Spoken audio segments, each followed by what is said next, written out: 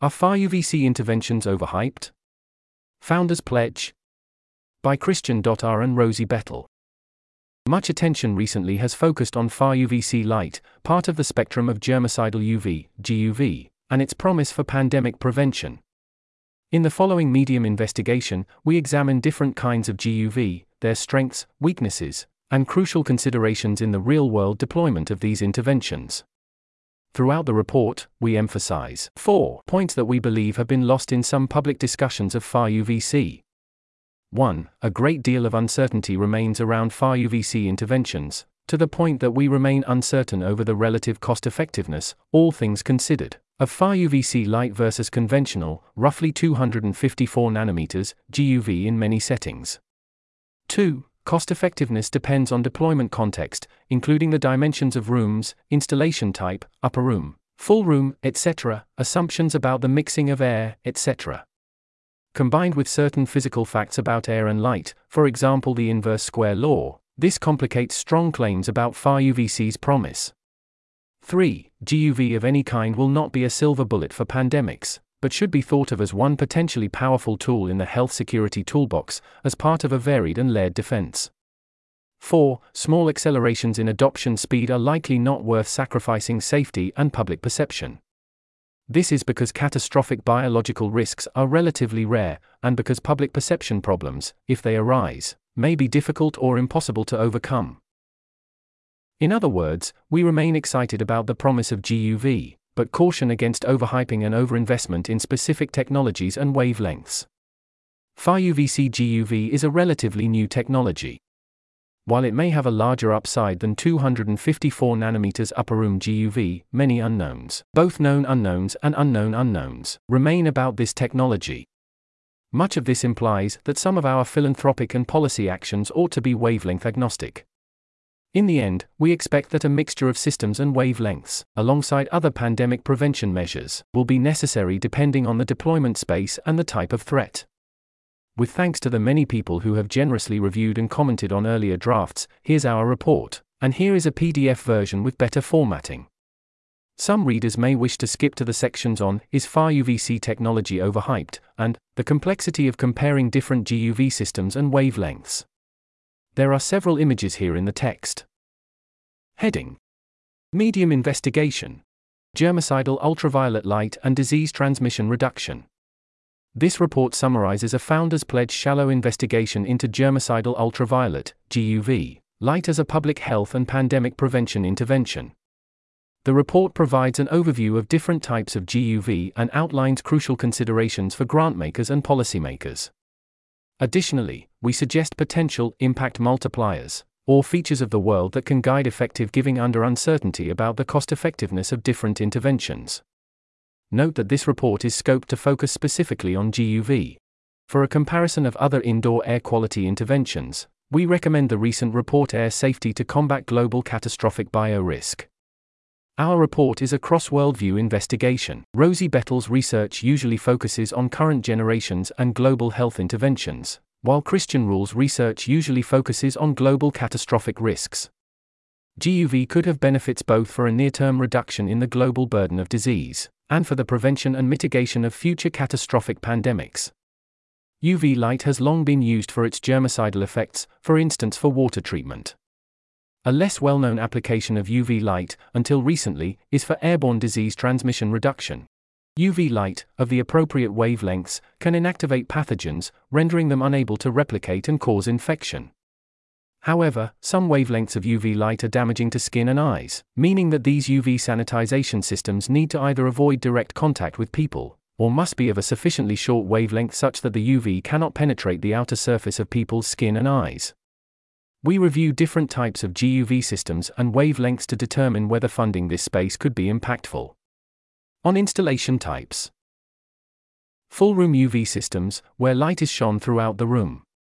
Far-UVC full room systems take advantage of recent developments in our understanding of which wavelengths can be safely used in occupied settings to inactivate pathogens. Upper room UV systems, which have been used for decades and rely on airflow in the room to circulate air upwards, where viral particles within the air are inactivated by the UV light. Induct UV systems, where the air is sanitized by UV light as it passes through an HVAC system, as well as portable GUV systems, which function similarly to induct systems. On wavelengths. Conventional UVC of 254 nanometers light, which has a long history of upper room deployment, but is damaging to human eyes and skin. Far-UVC, between 200 to 235 nanometers, which has some advantages and a potentially high upside as well as remaining uncertainties around safety. We find evidence that GUV is a potentially impactful intervention towards improving indoor air quality that could reduce the transmission of pathogens and consequent pandemic risk, including for bioengineered pathogens.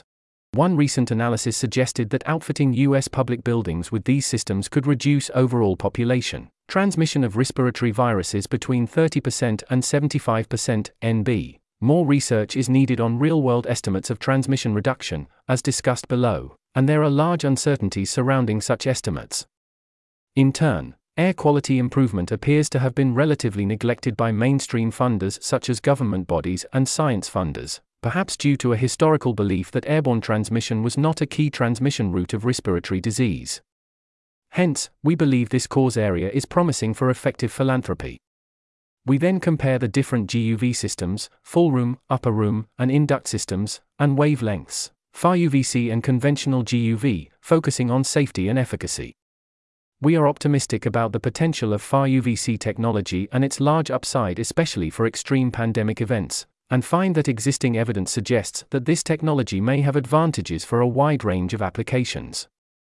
Nonetheless, we believe that more safety studies are needed both to reduce real uncertainties, especially with regards to eye damage, long-term exposure effects, effects on vulnerable populations, and uncovering unknown risks, and to bolster public confidence.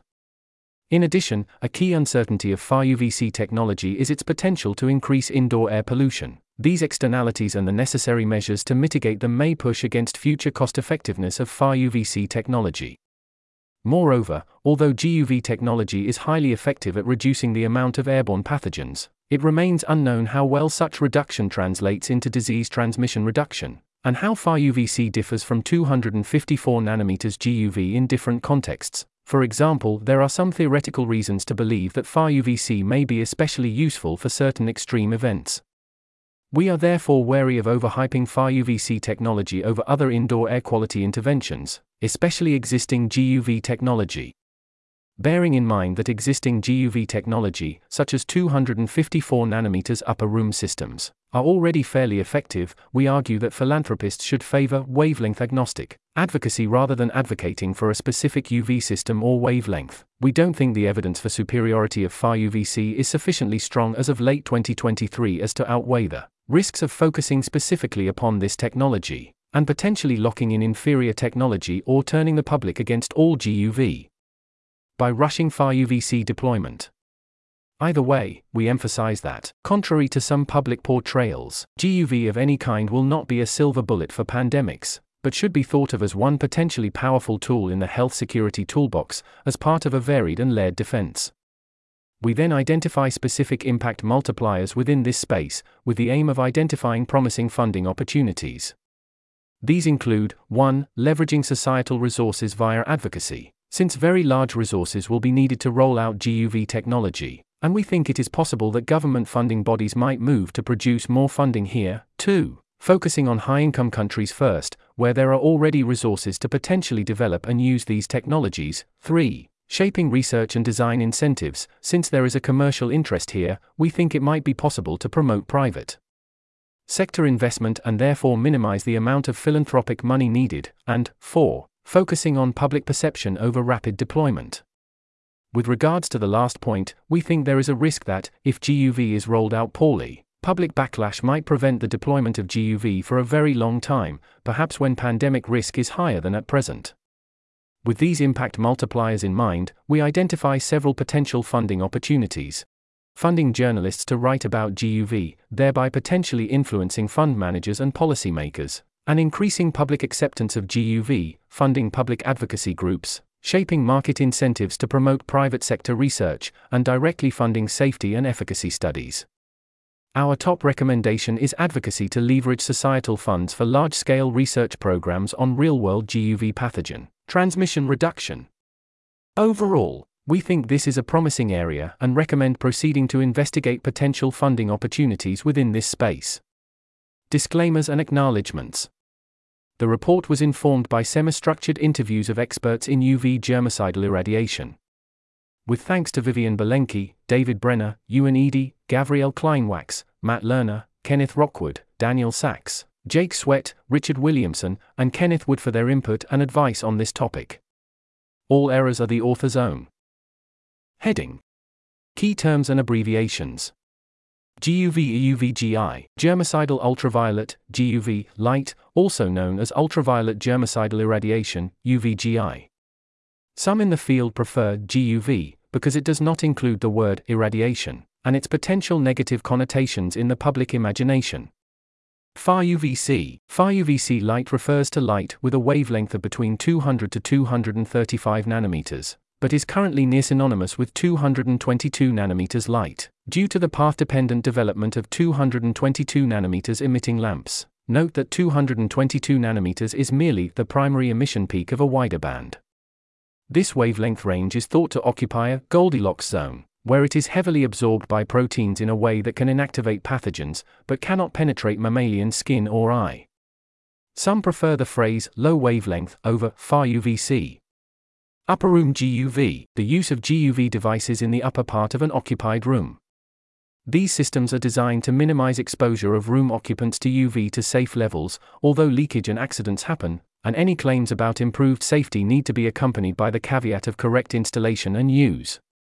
As air circulates to the top of the room, airborne pathogens are continuously inactivated by the GUV light. This approach has been around since around the 1940s.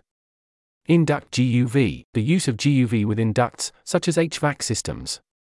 As air circulates through the HVAC system, airborne pathogens are inactivated.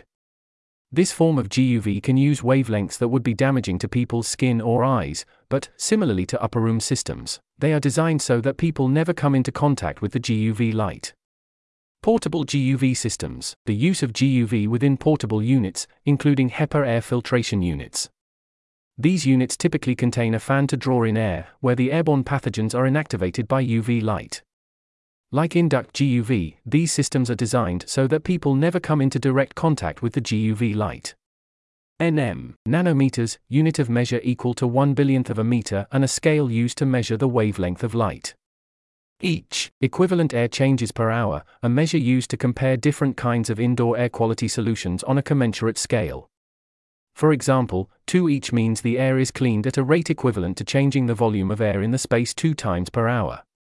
KRCL eczema lamp. Krypton chloride eczema lamps are the specific kind of lamp that has a peak wavelength around 222 nanometers, and is currently used most frequently for far-UVC light emission. Heading: Importance. Why biological indoor air quality matters. Key points. Airborne diseases impose a major burden on humanity's well-being and economic productivity, and kill hundreds of thousands of people a year. COVID-19 has provided a reminder that global pandemics spread via aerosolized particles can wreak havoc on the world. Future pandemics spread through the air, including pandemics caused by engineered pathogens, could be even worse, potentially lead to civilizational collapse and pose an existential risk. For these reasons, interventions to improve biological indoor air quality could have major benefits for both current generations, and for the future security of humanity. Respiratory diseases spread by the air impose a large burden of disease on the world. Hundreds of thousands of people die every year from influenza alone. The Global Influenza Mortality Project estimated that an average of 389,000 people, 294,000 to 518,000, die every year from the flu. These data, however, were based on information between 2002 and 2011. For pandemic influenza years, the numbers can be orders of magnitude higher. There's an image here in the text. Cumulative confirmed deaths for the COVID-19 pandemic, too, are well over 6 million as of December 2022. There's an image here in the text. Cumulative excess deaths are likely far higher. As of December of 2022, median estimates were around 15 million. There's an image here in the text. The estimated annual burden of airborne disease is high. There's an image here in the text. Source: One Day Sooner, shared by Vivian Belenki. Natural pandemics could have catastrophic effects. On the crowdsourced forecasting site Metaculus, forecasters estimate that, conditional on a greater than 10% decrease in global population by 2100, there is a 12% chance that this will be due to a natural pandemic, forecast as of October 2023. There's an image here in the text. Evolutionary processes optimize pathogens for reproductive fitness, not lethality, suggesting that engineered pandemics could have even more catastrophic effects on humanity. As explained in Founders Pledge's report Global Catastrophic Biological Risks, Biological Weapons, leaks from high-containment laboratories experimenting with enhanced potential pandemic pathogens, and other biotechnology disasters could all wreak havoc on the population and may even pose an existential risk to human civilization. There's an image here in the text. In short, endemic disease poses a large burden on human well-being every year, and extreme events like engineered pandemics could cause global catastrophe or even human extinction. Interventions that seek to reduce the transmission of dangerous pathogens could therefore have high expected value from multiple worldviews. Humanity has taken concrete steps to reduce the burden of waterborne illnesses. We ought to do the same for airborne disease. As one recent report on indoor air quality frames the issue, indoor air quality, especially concerning infectious diseases, should be a priority public good, like fire safety, food safety, and potable water. One recent analysis estimated that a widespread program of indoor air quality improvement, including GUV, could reduce the transmission of respiratory viruses between 30% and 75%. Airborne transmission is also an important factor in biodefense, where maliciously aerosolized agents have historically been a main delivery mechanism for bioweaponeers and would-be bioterrorists. Crucially, GUV light is a passive defense that could be particularly useful for stealthy pandemics, those that may be spreading through the air without even being noticed, potentially with a long pre-symptomatic infectious period, which are particularly challenging to combat with traditional pandemic preparedness measures. In short, interventions that help promote indoor air quality to reduce disease transmission could therefore be potential funding priorities for philanthropists concerned with having a high impact with their donations. Subheading: Current status of indoor air quality in the U.S. To understand the current status of indoor air quality in the U.S., and thus, whether this is an opportunity to significantly improve indoor air quality, it is necessary to consider how we can measure and compare indoor air quality. Indoor air quality is typically measured in air changes per hour, ACH. A calculation of how many times per hour the entire volume of air in a given space is replaced with supply or recirculated air. With a higher number of air changes per hour, the number of pathogens in the air decreases, as the pathogens are circulated out of the room. In a well-mixed room, each air change represents a reduction of around 63% in this pathogen load. Whether the well-mixed assumption holds true in various scenarios is unclear. The relationship between pathogen load and infection rate is complex, but we can also expect infection rate to decrease with pathogen load. We explore this relationship further in the efficacy section. In this report, we focus on air quality in high-income countries. Our thinking is that, in the immediate future, high-income countries are more likely to have the resources necessary for rapid deployment and further research. In the US, ventilation recommendations for most indoor buildings in America are set by ASHRAE, the American Society of Heating, Refrigerating, and Air Conditioning Engineers, and the CDC. ASHRAE's recommendations vary by building type, with a minimum recommendation in most households for 0.35 ACH air changes per hour, and a recommendation for around 10 times that in schools. In healthcare settings, recommendations are higher, with a minimum of around 2 in patient rooms and 20 in operating rooms during surgical procedures. Although it is not formal guidance, the CDC recommends at least 5 ACH inside buildings. However, it is unclear whether these existing ventilation recommendations are met in practice. One Day Sooner estimates that 1 to 2 ACH is fairly typical for American buildings. In line with this, Yamamoto et al., 2010, found averages of between 0.37 to 1.1 ACH in residences across different American states. Given that the technologies described below are able to achieve ventilation rates in the realm of 20 to 30 ACH, and perhaps significantly higher, One day sooner estimated that Far-UVC can achieve ventilation rates greater than 100 ACH. There is substantial room for indoor air quality improvement, and hence to reduce disease transmission. Questions for further investigation. What is the expected value, in present terms, of reducing global catastrophic biological risks from airborne pathogens? What fraction of the risk from engineered pathogens stems from pathogens that would spread via the air? How useful are measures of equivalent air changes per hour, each, for actually predicting transmission reduction in different kinds of pandemic scenarios? Heading.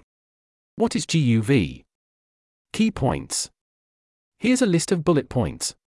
GUV is the use of short wavelengths of UV light, UVC, for its germicidal properties. GUV is not new. The general principles have been documented and used for over a century.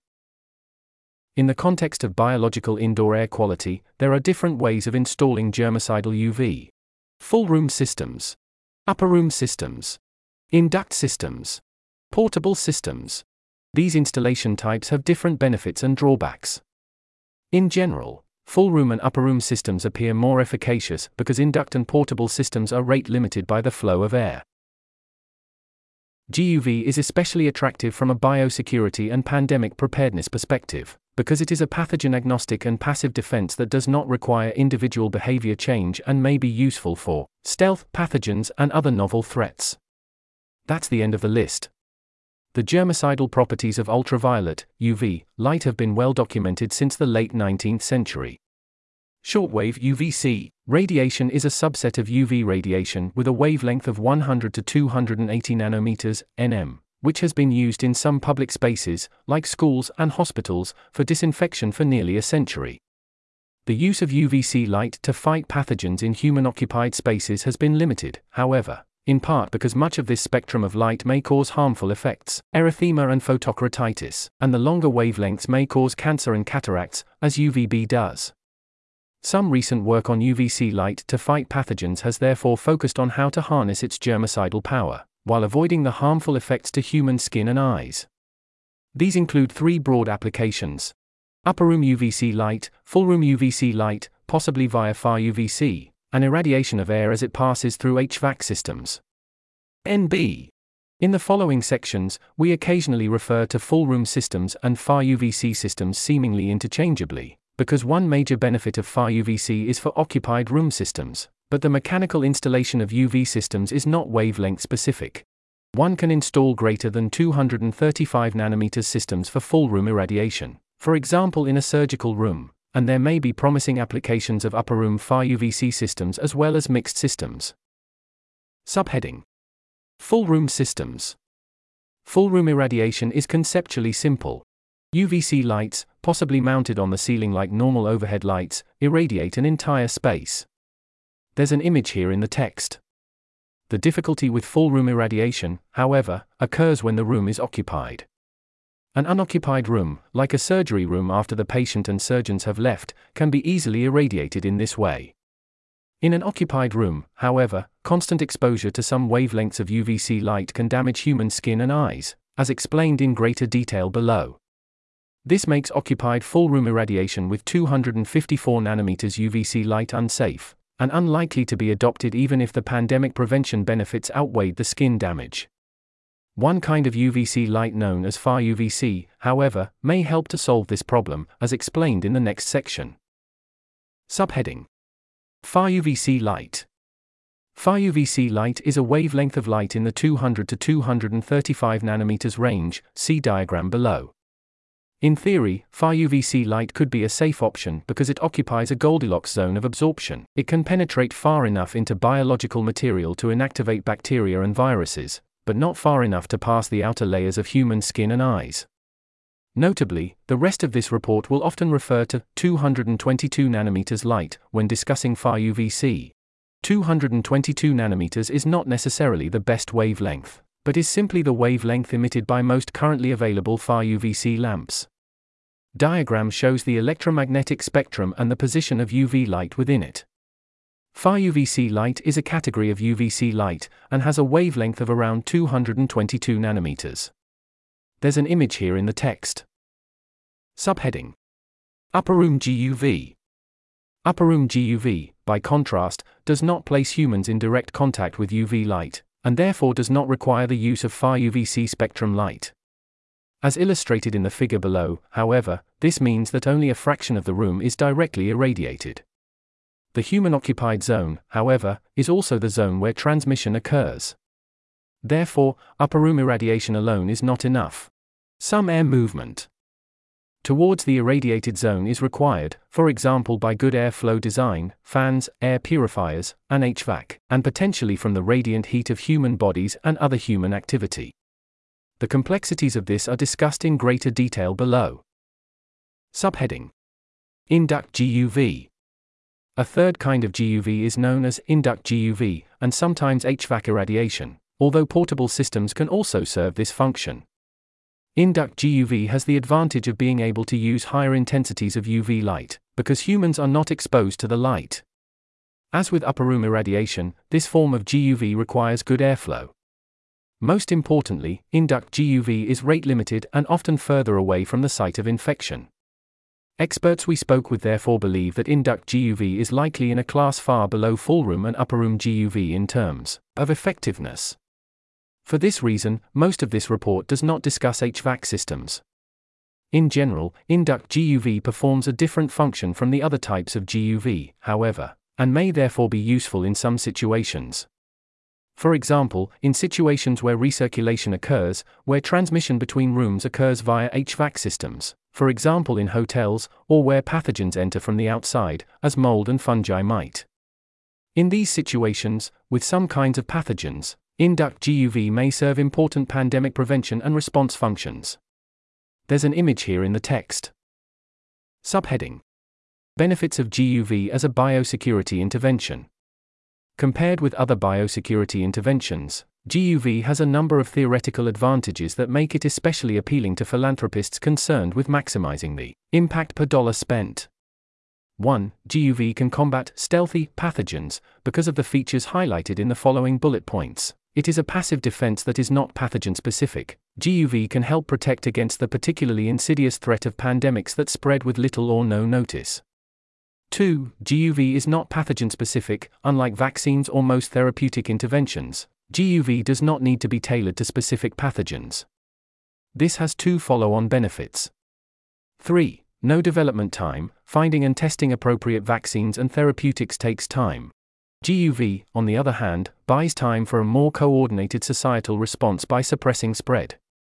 4. No dangerous research. Work into active pandemic countermeasures is often used to justify research with enhanced potential pandemic pathogens, which may itself increase global catastrophic biological risk.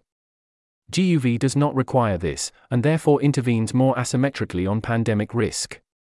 5. GUV does not require individual behavior changes. Many biosecurity interventions require changing the behavior of individuals, convincing people to wear masks, to get vaccinated, etc.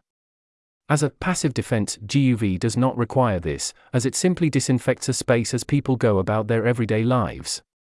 6. GUV can be a set-it-and-forget-it intervention. Pandemic preparedness follows cycles of attention and neglect, and societal responses to a newly identified pathogen can be sluggish. This suggests prioritizing interventions that do not require continued societal investment. Requiring GUV in building codes now could beneficially lock in improved biosecurity in a way that reliance on social distancing measures or continued vaccine uptake does not. 7. Notably, there are also scenarios where additional GUV capacity could be installed in times of crisis, for example where the public tolerates the risk-benefit calculus of higher doses in order to respond to especially dangerous outbreaks. For these cases, stockpiling may be a useful intervention. What does GUV do that existing indoor air quality interventions, ventilation and filtration, do not? First and most importantly, as discussed in greater detail below, see cost. GUV has the potential to more effectively clean indoor air at dramatically lower cost than mechanical ventilation. Full-room GUV could potentially also reduce short-distance person-to-person transmission, and GUV could be used in spaces where mechanical ventilation is impractical, and with lower retrofitting costs. In short, it is possible that GUV could create a step change in the cost-effectiveness of indoor air quality for disease transmission reduction. This possibility hinges on several uncertainties, however, which we discuss in the following sections. Questions for further investigation.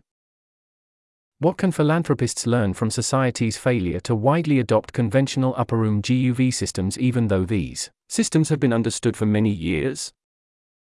What fraction of buildings and indoor spaces are suitable for what kinds of GUV systems? This depends on ceiling height, the existence of other systems, etc. How can other parts of the electromagnetic spectrum be leveraged for biosecurity and human well-being? What are the key considerations of using Far-UVC light in portable devices and as part of near-field protection? Heading. What do we know about the safety of Far-UVC light? Key points. Mechanistic considerations suggest that Far-UVC light is likely safe to skin and eyes. The photons at this wavelength are absorbed by the outermost layers of proteins and non-living cells. Existing experimental evidence also suggests that Far-UVC light is safe to skin and eyes, but further research is needed especially on eye damage and vulnerable populations and with large-scale, demographically diverse samples. Recent research has raised the potential problem that Far-UVC light may create significant amounts of indoor air pollution. There are some additional risks around public reactions, plastic degradation, UV-resistant pathogens, and damage to microbiomes that may need further investigation. Subheading. Primary concerns. Skin and eye damage. This section tries to answer the question, are there safety concerns, in terms of damage to skin and eyes? Other risks are covered below. A Far-UVC light large enough that a deeper investigation would likely conclude this area is unpromising? From this work, the authors subjectively estimate a roughly 15% chance that there are health risks which, once uncovered, will be severe enough to cause societal reactions that prevent or halt the scale-up of full-room Far-UVC technology, and we don't think these risks are sufficiently large that they make this cause area unpromising as whole. Nonetheless, we highlight potential safety risks from long-term eye exposure, and to particular subgroups of the population. See below. Recently published and forthcoming work addresses safety issues in greater detail. 1. Mechanistic evidence. A. Compared to other wavelengths of UV light, Far-UVC, with a wavelength of 222 nanometers, is strongly absorbed by proteins. Hence, the vast majority of photons are absorbed by the outermost, dead, layers of skin cells and do not reach living skin cells, and none penetrate deeply enough to impact replicating stem cells in the skin or eyes, where they could cause the mutations that might otherwise lead to cancer. Consequently, Far-UVC does not seem to incur similar safety risks, for example carcinogenic impacts, as other forms of UV light, although there is some uncertainty here. 2. Experimental evidence. A. Skin. Existing evidence suggests that Far-UVC is safe to skin. Far-UVC light's photochemical effects are limited to the stratum corneum, such that exposing the outer layers of human skin to this wavelength does not increase yields of damaged DNA, pre-mutagenic DNA lesions, the mutations that can eventually cause skin cancer, while exposure of these cells to 254 nanometers UV light does. Filtered 222 nanometers light does not cause adverse skin reactions, and only minimal damage to the very outer, dead, layers of skin. Erythema, skin reddening, may occur if KRCL lamps are improperly filtered and include longer wavelengths alongside the 222 nanometers light. However, there is a lack of population-based studies, and, inevitably, given that this technology has been developed fairly recently, of long-term studies. Consequently, we think it is possible that particular subgroups of people, perhaps people who are using skin-affecting medications, or who respond especially strongly to UV light, may suffer adverse effects. Beyond carcinogenic effects, other risks that have been highlighted to us include immune dysregulation on the skin, and premature skin aging effects to the skin barrier. Moreover, the use of Far-UVC light is new, and the photochemical changes of Far-UVC light exposure, such as skin discoloration, are not yet well understood. As with many parts of this technology, there may well be unknown risks that we are not yet aware of. B. Eyes. We have more uncertainty around whether Far-UVC light could harm people's eyes. Existing work on eye safety comes primarily from experiments with rodent eyes, which have suggested that Far-UVC is safe at the kind of dosages we would expect a person to be exposed to, but whether this will translate to human eye safety is unclear, And it is further unclear if eye discomfort might occur at lower levels of exposure, even if biomarkers of damage are not observed.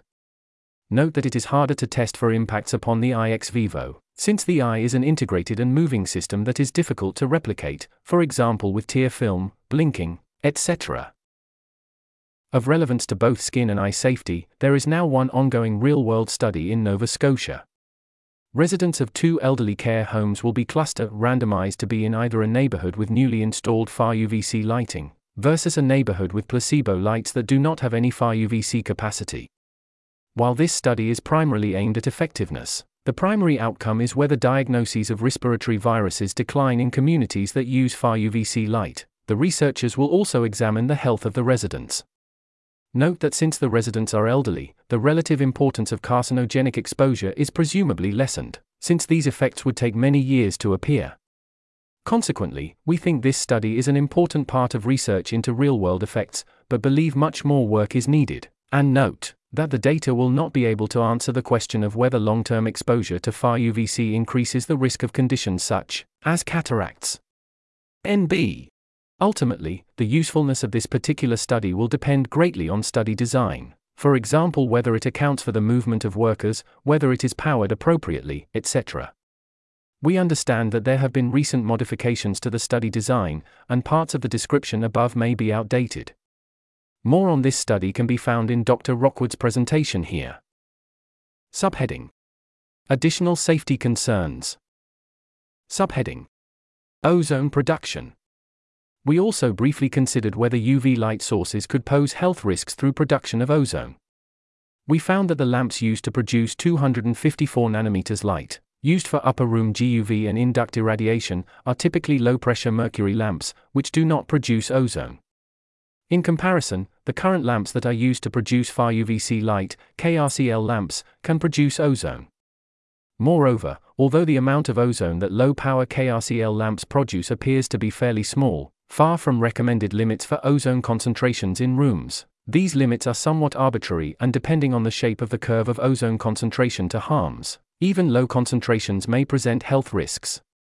It is possible that certain high-power KRCL lamps will produce an amount of ozone that is a risk to health.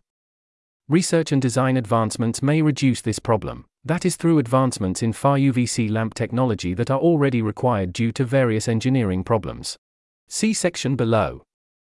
On balance, even with technological improvements, however, we remain concerned about the ozone generation problem.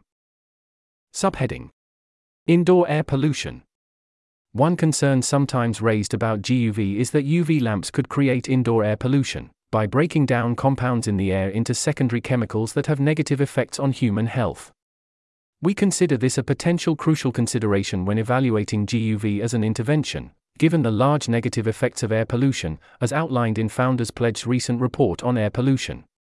One study suggests that both 222 nanometers and 254 nanometers light can create such pollutants, but that these products do not necessarily have significant negative effects on human health because of their relatively low concentrations. This study caused a stir in December 2022, and continues to, however, as it was accompanied by a Twitter thread and Substack post by one of the co-authors, Jimenez, that suggested that the particulate matter health effects, like increasing lung cancer rates, might be of a similar magnitude as the COVID death reduction effects.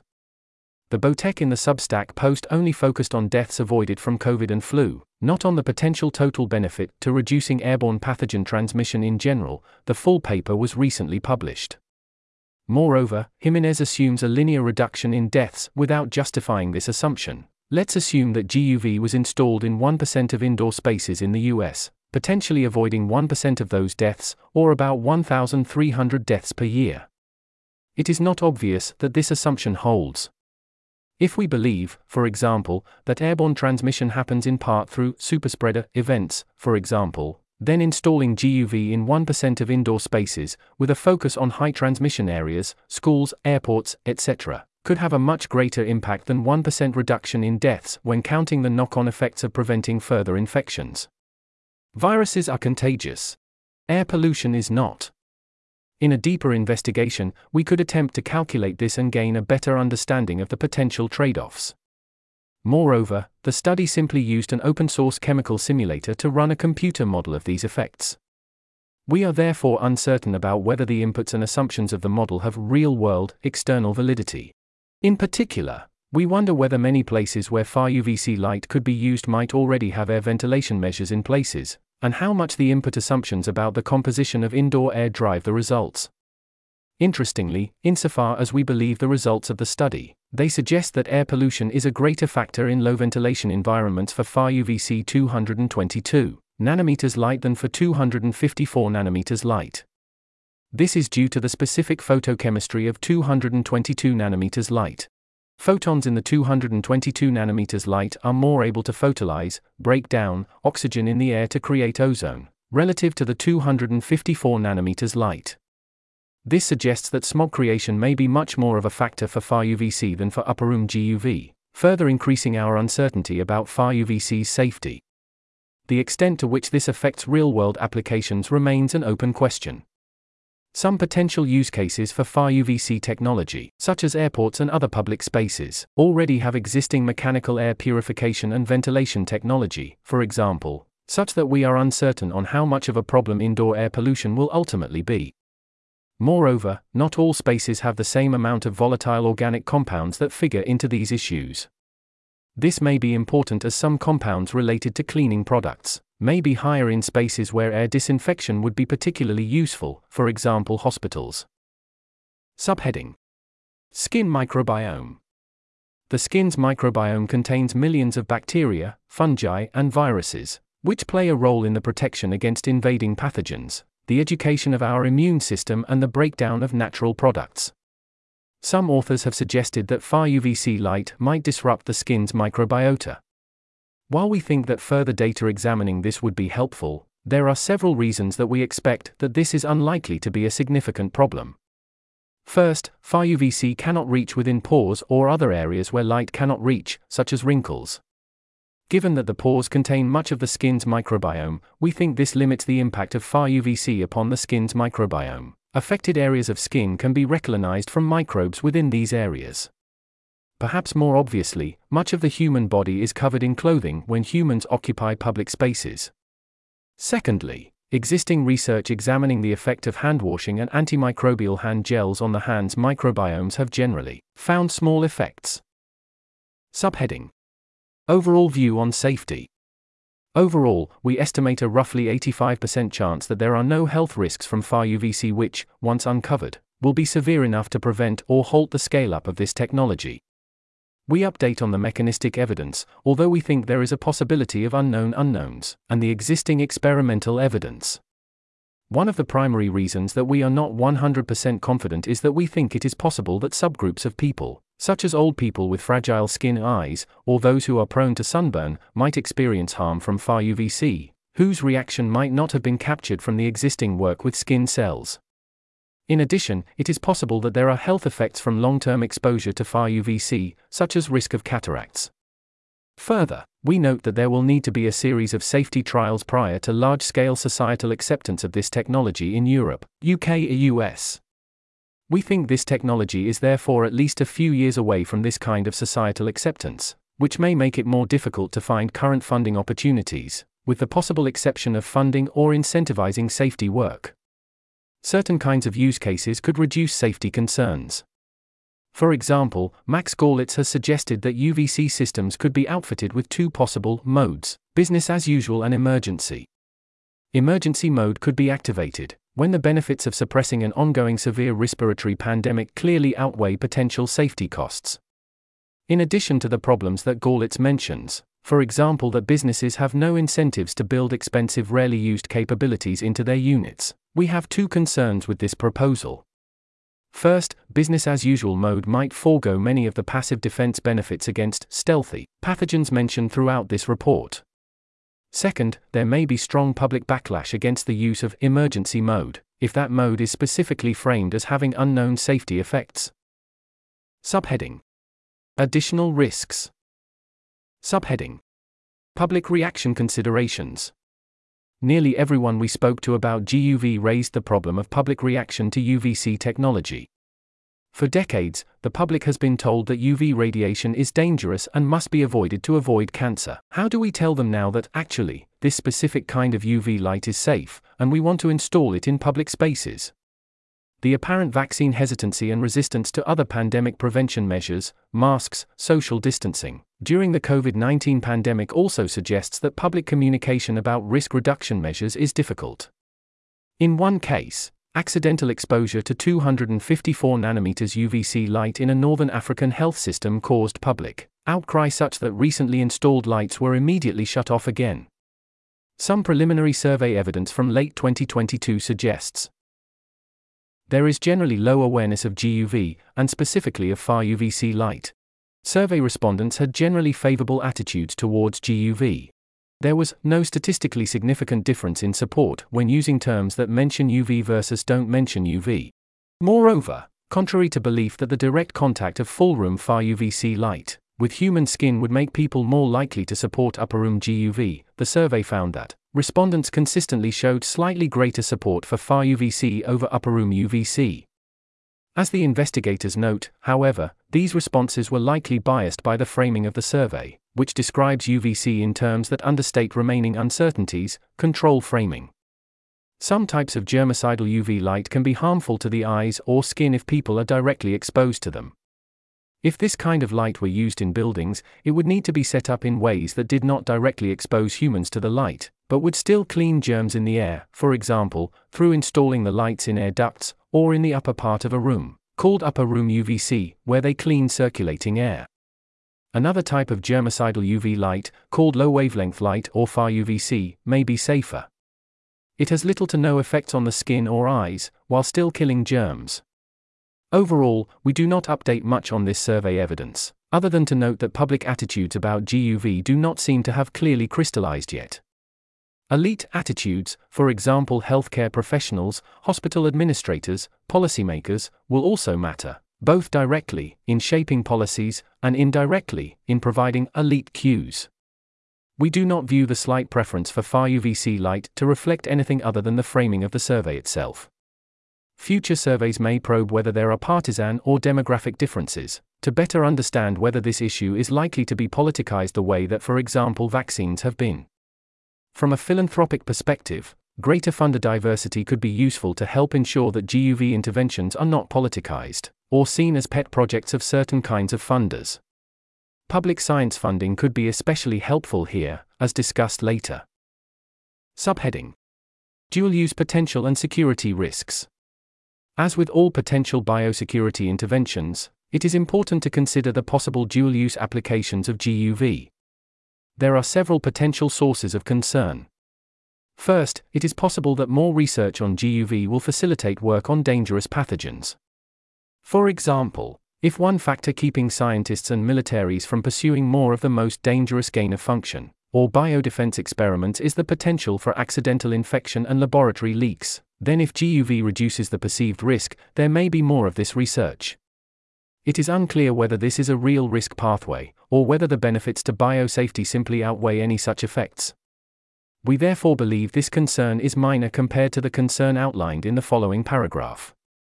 One potential concern is that GUV may become a victim of its own perceived success. Imagine a near future in which GUV becomes humanity's primary protection against pandemics, with decreased emphasis on social measures, vaccine development, and therapeutics, for example because these are perceived to be redundant. This need not be because GUV is actually good enough to serve as a single defensive layer, we believe this is highly unlikely, but because it is perceived as a silver bullet solution. In such a world with single-layered biosecurity, bad actors could focus on engineering UV-resistant pathogens in order to cause a massive pandemic. Importantly, however, while such risk shifting is theoretically possible, wide-scale application of GUV would still restrict malevolent actors so heavily that the benefits may well outweigh the costs of a new vulnerability. Moreover, while it is possible to think of dual-use applications of GUV, there are feedback loops that would allow us to assess whether these concerns are real. For example, if it really were the case that the world moved to a single-layered biodefense, philanthropists and policymakers could notice this trend and work to correct it. Moreover, GUV does not seem to directly enable bioweapons development or deployment in the way that other technology does. As a counterpoint to these security concerns and worries about risk shifting, however, it is important to note that robust defenses can have a deterrence by denial effect. In security studies, deterrence by denial refers to the idea that strong defenses can convince an adversary that an attack will not achieve its objective. In the case of biodefense, deterrence by denial via widespread GUV technologies in a country could have the following effects. 1. Convincing malicious actors with existing bioweapons capabilities that biological attack on the relevant country would be futile. 2. Convincing malicious actors without existing bioweapons capabilities that the pursuit of such capabilities has low payoff, because of point 1. In summary, we believe that the security concerns accompanying GUV technology are manageable and likely outweighed by their security benefits via both defense and deterrence. Subheading: Resistance risks. Viruses in particular are notorious for their ability to rapidly evolve in response to new challenges, such as drugs and host immunity. Analogously to antibiotic resistance, we think that there is some risk posed by the possibility of UV-resistant pathogens in the future, if this technology was widely adopted, but we think the risk is less severe than that posed by drug resistance. UV light deactivates pathogens by passing through their cell wall or viral envelope, and breaking molecular bonds that bind the pathogen's DNA or RNA together. Consequently, the adaptations necessary for a pathogen to become resistant to UV light would inherently affect fundamental properties of the pathogen, such as the makeup of the cell wall or structure of DNA molecular bonds, which experience competing selection pressures to stay constant. Note, however, that scientists do not have a full understanding of the mechanism of inactivation of Far-UVC light, increasing our uncertainty about potential resistance risks. Nonetheless, we note that there are some naturally occurring bacteria which appear to be resistant to UVC light. As far as we are aware, UVC resistance has not become a major issue in medical spaces where GUV has been in use for nearly a century. Whether UV-resistant potential pandemic pathogens could be engineered in the future and released deliberately, by malevolent actors, or accidentally, that is via a laboratory leak, is unclear. The mere existence of such pathogens created by natural selection, however, underscores the importance of defense in depth or layered defense. GUV could be an important tool in our pandemic preparedness and response toolkit, but cannot on its own eliminate the threat of pandemics. Subheading: Damage to plastics and other materials. Ultraviolet light in the UVC spectrum is known to cause significant degradation in many types of plastics. The damage depends on the type of plastic, the duration and intensity of exposure, the presence of UV stabilizers or protective coatings, and the presence of environmental factors like temperature and humidity. Because sensitivity of plastics decreases exponentially with wavelength, Far-UVC irradiation may be more damaging than other kinds of UV exposure. In a recent report on indoor air quality and GUV, the authors argue that the rate of degradation may overall be negligible compared with the standard lifetime of consumer products.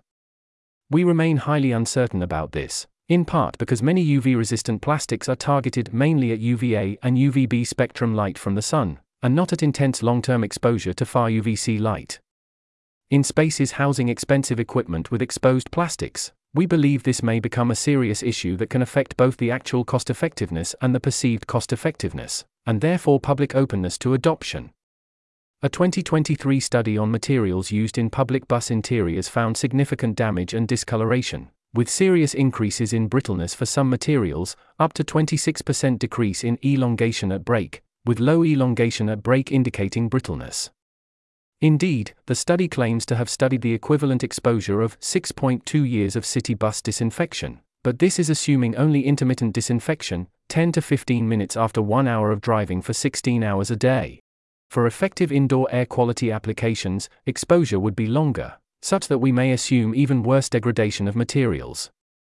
We believe that this could be an important consideration for adoption in spaces with many susceptible materials on critical and expensive systems, such as healthcare spaces. In addition to non-living materials like plastics, there are also additional concerns about the unknown effects of UV light on other forms of life, such as houseplants, which may be important for adoption. This is mainly an issue for full-room irradiation with Far-UVC light. Upper-room conventional UV would not come into contact with any plastics in the lower parts of a room. Questions for further investigation. How safe is Far-UVC light to human eyes? How can philanthropists catalyze more studies on diverse and vulnerable populations? What case studies exist for holding an informed public conversation on the risk-benefit calculation of a technology like Far-UVC? Which of the additional risks discussed here, like plastic degradation or resistance risks, are potential crucial considerations for the widespread use of GUV? Heading: Comparing different types of GUV. Key points.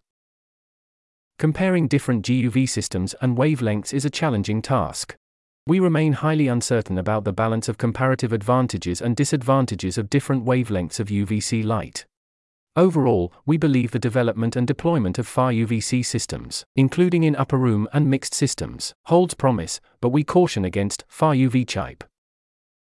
Concerns about indoor air pollution from Far-UVC systems and the effect size of real-world transmission reduction remain crucial considerations. While Far-UVC holds great promise, our comparison suggests that a wavelength-agnostic approach is likely the best bet for philanthropists in the near term. This section briefly attempts to compare different types of GUV. While we view GUV as a promising intervention overall, and have some reasons for believing Far-UVC light will be especially cost-effective in the future, we remain highly uncertain about the balance of comparative advantages and disadvantages of different wavelengths of UVC light. Our overall view, discussed below, is summarized in the following table. We do not include induct UV, since we think induct UV is likely to have similar considerations as upper room UVC, but with lower effectiveness. There's a table here in the text. Subheading: Is Far-UVC technology overhyped? Much recent attention on GUV since the COVID-19 pandemic has focused on Far-UVC, 222 nanometers, light specifically. Far-UVC has some theoretical advantages, as discussed below. Nonetheless, we are concerned that the biosecurity funding community may have a bias towards exciting new technology of Far-UVC lights, when 254 nanometers UVC lights are a proven technology with a century of use. Of course, it is possible that new technology may be able to find widespread application more easily than the more conventional technology that has languished without much adoption for decades within the effective altruism community specifically. We note that Far-UVC light has received significant attention, for example brought up by Will MacAskill in The Guardian here, and referenced on the EA forum here, yet we are not aware of a similar focus upon upper room systems. It is possible that this difference is justified, for instance, if Far-UVC is significantly more effective than upper room systems, but we have several key uncertainties about Far-UVC lights. Here's a list of bullet points. What are the potential safety hazards of Far-UVC lights, especially for less studied issues like eye damage, and in subgroups of the population that might be especially vulnerable to Far-UVC light? What can we know about the long-term effects of constant UVC irradiation? In real-world applications, how much more effective is full-room Far-UVC light at reducing not just pathogen load, but also at reducing disease transmission? Which wavelength, Far-UVC or conventional GUV, can be installed across a wider range of buildings, for example because of aesthetics, ceiling height, plastic degradation, indoor air quality, etc.? What are the costs of reducing uncertainty about these questions, study costs, opportunity costs, public perception costs, when potential, good enough technology exists? What are the market obstacles that currently keep Far-UVC lights relatively expensive? What market interventions can help decrease cost and thereby catalyze greater demand? That's the end of the list. Depending on the answers to these questions, we believe it is possible that the recent focus on Far-UVC technology has been misplaced. Below, we attempt to answer some of these questions. We divide our analysis into 3 sections: efficacy, safety, and cost. On efficacy, there are several reasons to believe that full-room 222 nanometers, Far-UVC, irradiation will be more effective in reducing transmission than other types of GUV, though the magnitude of the difference remains uncertain. On safety, full-room Far-UVC irradiation ranks below upper-room and induct irradiation. Although Far-UVC light is probably safe, and accidents occur even with upper-room UVC, upper-room and induct GUV simply does not come in contact with humans, and therefore poses a much lower safety risk in expectation. On cost, our uncertainties are high. 222 nanometers lights remain expensive, but costs may decline, and full-room irradiation may have some cost advantages in retrofitting. Many rooms have overhead lights, but not all rooms are suitable for upper-room or induct GUV. we also suggest that public perception of safety may be just as important as actual safety. We conclude that our uncertainty is high enough to warrant a wavelength-agnostic approach to funding UVC-GUV interventions, as described under What Could a Philanthropist Do? Subheading: The complexity of comparing different GUV systems and wavelengths. Before the discussions that follow, it is important to note that comparing different GUV systems and wavelengths is a deeply complex endeavor. It is not strictly possible to say that one wavelength is better than another, safer, more efficacious, etc., without discussing that wavelength in its deployment context. For example, conventional 254 nanometers light could not be deployed in full-room systems, for occupied rooms, without causing significant damage to skin and eyes, whereas Far-UVC light can be. On the other hand, both Far-UVC systems and conventional GUV can be deployed in upper-room systems, but historically such systems have used only conventional 254 nanometers UV light. Even upper-room systems have accidents and leaks, can be installed incorrectly, and people may simply enter the irradiation zone, for example when using a ladder to access the ceiling. Thus, the safest deployment combination would appear to be Far-UVC light deployed in upper-room systems, and we believe that this is a promising approach for more widespread adoption if concerns about indoor air pollution are resolved. Safety is not, however, the only relevant consideration. Comparing different systems and wavelengths on efficacy, too, turns out to be deeply complicated.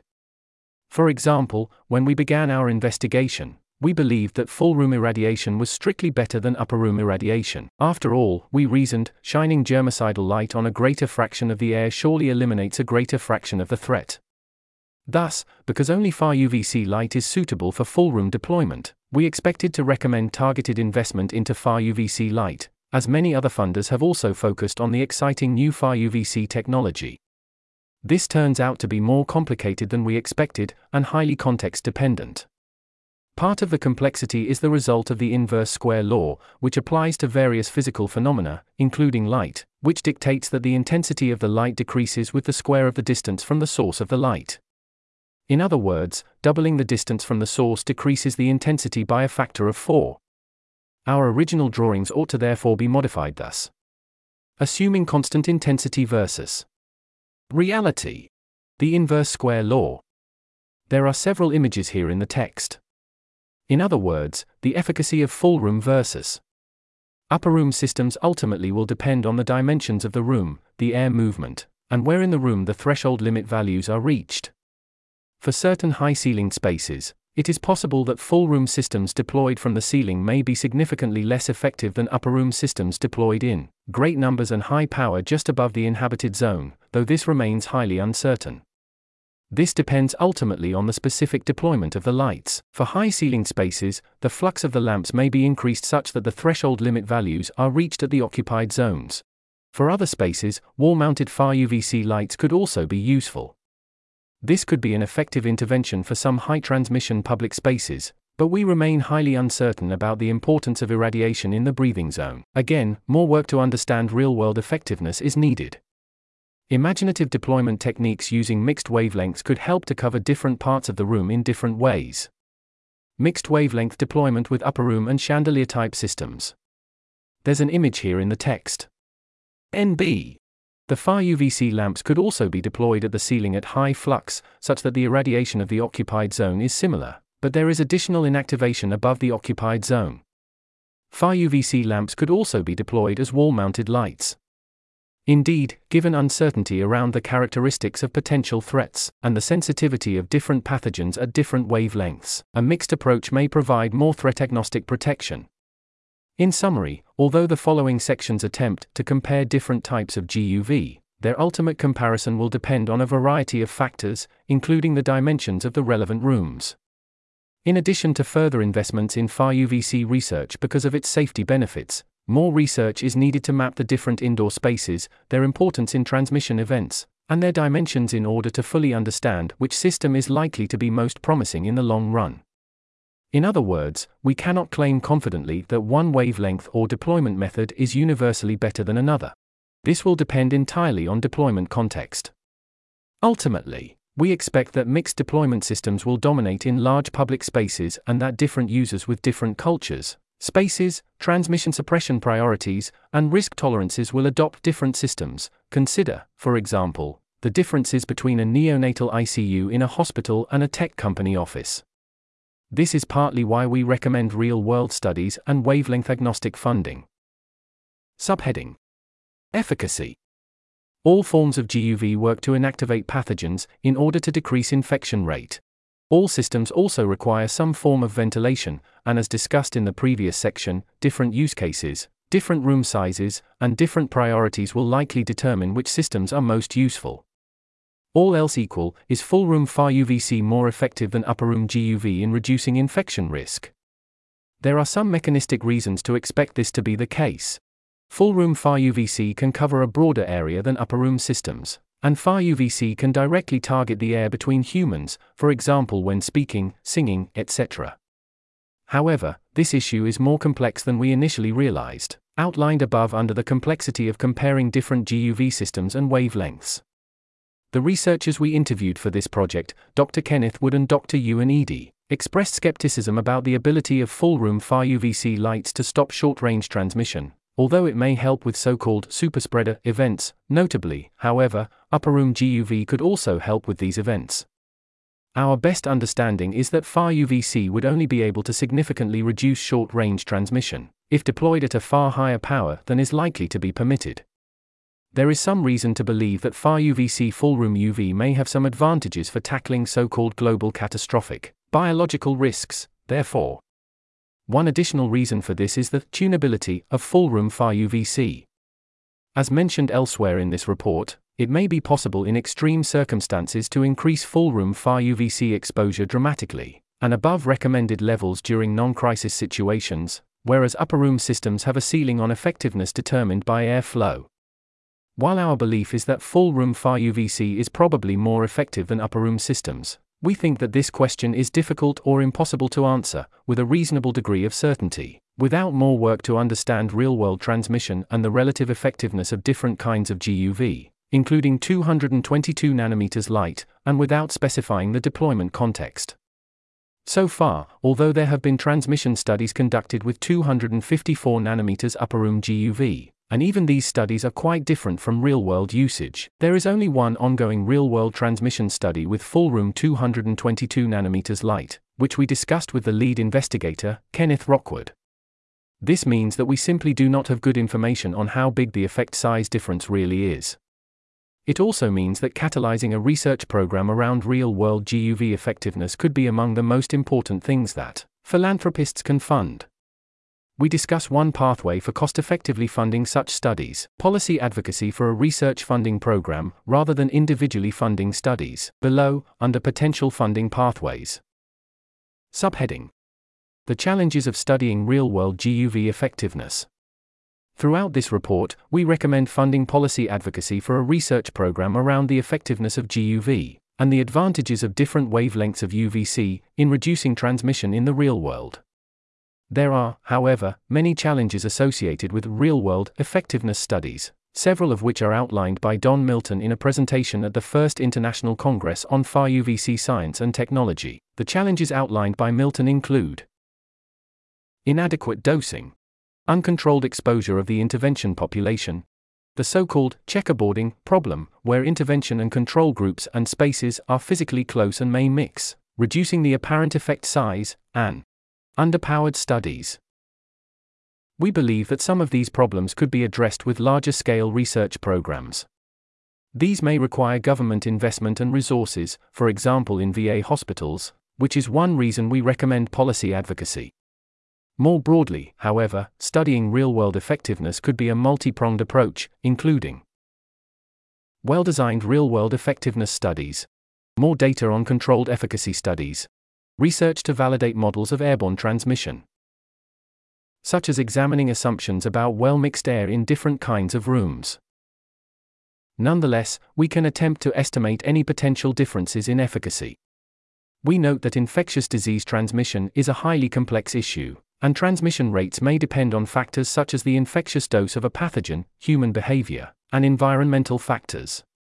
As such, these estimates are rough and carry considerable uncertainty.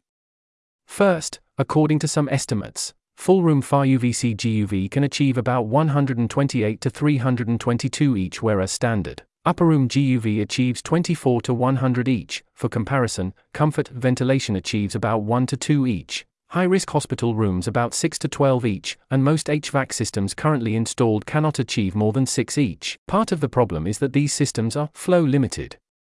At first blush, these differences appear large. There's an image here in the text. Source: One Day Sooner, shared by Vivian Belenki. There are two problems with such a comparison, however. The first problem is the complexity described above. The comparisons depend entirely on a variety of factors, such as deployment context, like room height, ventilation, and more. GUV installation, including the possibility of mixed systems. Pathogen characteristics, including infectiousness and susceptibility to different wavelengths of UV light. The second problem is that even with simplifying assumptions, increases in room ventilation do not neatly translate linearly into decreases in disease transmission. The Wells-Riley equation, one simplistic but commonly used way to model infection probability, suggests that the relationship between each and transmission is nonlinear. In particular, one each removes about 63% of contaminants, but a second ACH removes 63% of what is left, that is a total of 86%. In a situation where infectious agents are constantly being emitted, the calculation of how much of the contagion is actually removed on net thus becomes more complicated. The Wells-Riley equation gives the probability of infection in a well-mixed room as. There's an image here in the text. Q is measured in cubic meters per hour, such that we can represent each as, here's a formula, or, here's a formula. Taking this approach to generate the overall probability of infection for different forms of UVGI technology seems overly simplistic given the complexities outlined above, but a key takeaway emerges from the use of this basic model. The probability of infection decreases at a decreasing rate as room ventilation rate increases. On the one hand, this means that large gains in each may lead to relatively small gains in transmission reduction in controlled environments. On the other hand, at the epidemiological level, even marginal gains in transmission reduction could have large nonlinear effects, given how disease spreads through a population.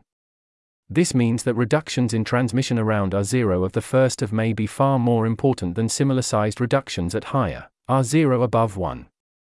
In short, the effectiveness of different wavelengths is once again highly complicated, and will once again ultimately depend on context, including the pathogen in question. What other evidence exists? Another avenue to explore differences in efficacy comes from looking at existing data from infection rates and pathogen inactivation. Starting with upper room GUV, existing data suggests a roughly 70 to 80% reduction in infection transmission rates for TB as a result of this technology. For example, Iscoum et al. Showed a 77% reduction in human to guinea pig transmission in a hospital setting. In a conceptually similar experiment, Mfafleal and colleagues also found roughly 80% protection from upper room GUV, despite considerable methodological differences between the two experiments. Modeling studies, using rates of pathogen inactivation, have found broadly similar results, albeit with larger bounds. For example, Xu et al. 2005, found rates of roughly 60% and 95% pathogen inactivation at relative humidity levels of 25% and 50% respectively, with a 6 air change per hour ventilation rate for Mycobacterium parafortuitum. These figures may seem high, but note that upper room GUV can decontaminate large volumes of room air at one time. For example, the upper 2 feet, 22% of room volume, of a room with a 9-foot ceiling. However, Kowalski, 2009, tabulated real-world upper room GUV studies and found a lower median infection reduction rate of 39%. Our best understanding is that this variation is because Kowalski considered a wider range of more challenging scenarios. The GUV performed close to 100% in ideal scenarios, but relatively poorly in high-challenge scenarios. Overall, we expect that the modeling studies may overestimate the efficacy of upper room GUV somewhat, due to 1. The effect of direct transmission through speaking and coughing, which are not explicitly modeled out, possible to examine within the experimental data here, and 2. A general assumption that real-world setups will be less efficient than experimental setups. This implies that upper room setups might lower infection rates by, very roughly 35 to 80% dependent upon the pathogen and situation at hand. Importantly, these rates may be on the lower end for high-challenge scenarios, such as an especially virulent pathogen. There is not yet existing data on infection rate for full room irradiation. However, in one experiment in the Leeds Chamber, UK, researchers put out aerosolized Staph aureus, constantly emitted, rather than one time, to simulate a situation analogous to breathing, coughing, etc., at a room ventilation rate of 3 air changes per hour. Despite using a lower air change ventilation rate relative to Shu's modeling study above, and despite the fact that Staph aureus is more resistant to UV light than coronaviruses and influenza viruses, ED found a reduction in viable pathogen load of 98.4% compared to ventilation alone, when using 5 lamps in a room measuring 32. Here's a formula. Within a slightly lower exposure, designed to be below ICNIRP guideline exposure limits, a roughly 92% reduction in viable pathogens was demonstrated. If we assume that this will roughly parallel transmission rates, a significant assumption that might be incorrect, but note that work from upper room studies found broadly similar estimates when modeling pathogen inactivation rates versus experimentally assessing transmission rates. This suggests that experimental studies of transmission reduction will also found an effect of roughly 92%. While we think this is promising, it is very unclear to us, in the absence of better understanding of real-world transmission reduction, how this effect on pathogen activation will translate to infection rates. There's an image here in the text. Figure 1. Percentage of viable S. aureus remaining plotted on a linear y-axis for 2 exposure scenarios. The pathogen was continuously released into the room through the experiment, with a mechanical ventilation rate of 3 air changes per hour. All else equal, we therefore think that full room irradiation is likely to be more effective than upper room systems, depending on the specific deployment context, perhaps especially for high-challenge scenarios, such as highly virulent pathogens, that characterize the most threatening catastrophic biological risks. At the same time, we have significant uncertainty here, and highlight that upper room systems nonetheless appear to be an effective method of improving biological air safety. Given the importance of air safety and remaining uncertainty around Far-UV systems, we don't think that these efficacy considerations imply that funders should neglect upper room GUV systems. For example, funding upper room systems might be a critical hedge if usable full room or Far-UV systems fail to materialize. Subheading: Safety. We divide our discussion into 2 parts: skin-eye safety and indoor air pollution. Subheading: Skin-eye effects. Upper room GUV and in-duct GUV have some theoretical safety advantages over full room GUV. When installed and used properly, human contact with the UV light is minimized, although leakage and accidents occur. Upper room GUV with 254 nanometers light has been used for nearly 100 years, for example in hospital settings, with no apparent major health implications, but importantly, this is not necessarily representative of the use cases for pandemic prevention. Safety risk comes from leakage, incorrect installation, and accidental exposure to upper room 254 nanometers UVC light, which can cause temporary but painful photokeratitis, akin to snow blindness of the eye, and temporary but painful erythema, reddening of the skin. As discussed above, we think the available evidence suggests that Far-UVC light is safe, but there is a small chance of health risks that cannot yet be ruled out, due to the lack of population-based studies or long-term studies. In particular, we think it is possible that there may be certain groups within the population that are especially vulnerable to Far-UVC light. For example, we think it is currently unclear whether people who are especially prone to skin reactions from UV light, or those who have unusual eye physiology, that is suffer from dry eye, might suffer health problems as a result of its use. We are not sure whether the mechanistic evidence holds for these groups of the population, and we are not aware of any experimental evidence that speaks to this possibility. Second, we think that there have thus far been very few studies on the effects of Far-UVC light upon eyes in general. Subheading: Indoor air pollution. As discussed in detail above, researchers have recently raised the prospect that UVC light may have adverse effects on indoor air quality by producing pollution, and that this is more concerning for Far-UVC light. So far, the indoor air pollution concerns are based on computer models alongside some mechanistic evidence, but we do not have high confidence in the validity of these models. More real-world studies may be needed. Subheading: Cost. One unpublished study by a Russian academic and a CDC researcher allegedly estimated that the cost of 1 ACH by ventilation is about $135.91, and by GUV is about $14.44. One Day Sooner and Rethink Priorities have estimates that the price of current systems is currently too high for at-scale deployment, though there are reasons to think the price can be lowered significantly. They estimate that the cost of upgrading all US buildings for improved indoor air quality would be about $120 billion to $420 billion. Our best understanding is that Far-UVC light cost is dropping quickly, can fall further, and may become cheaper than 254 nanometers upper room light when total installation costs are included. There are, however, countervailing factors that may increase the cost of widespread installation of Far-UVC lights even if market factors were more favorable. These include 1. The costs associated with Far-UVC lights' potential production of air pollution, installing additional filtration, ventilation systems. 2. The costs associated with Far-UVC lights' potentially degrading effect on plastics. In Air Safety to Combat Global Catastrophic Biorisk, the authors have compiled rough current cost-effectiveness estimates of various indoor air quality interventions.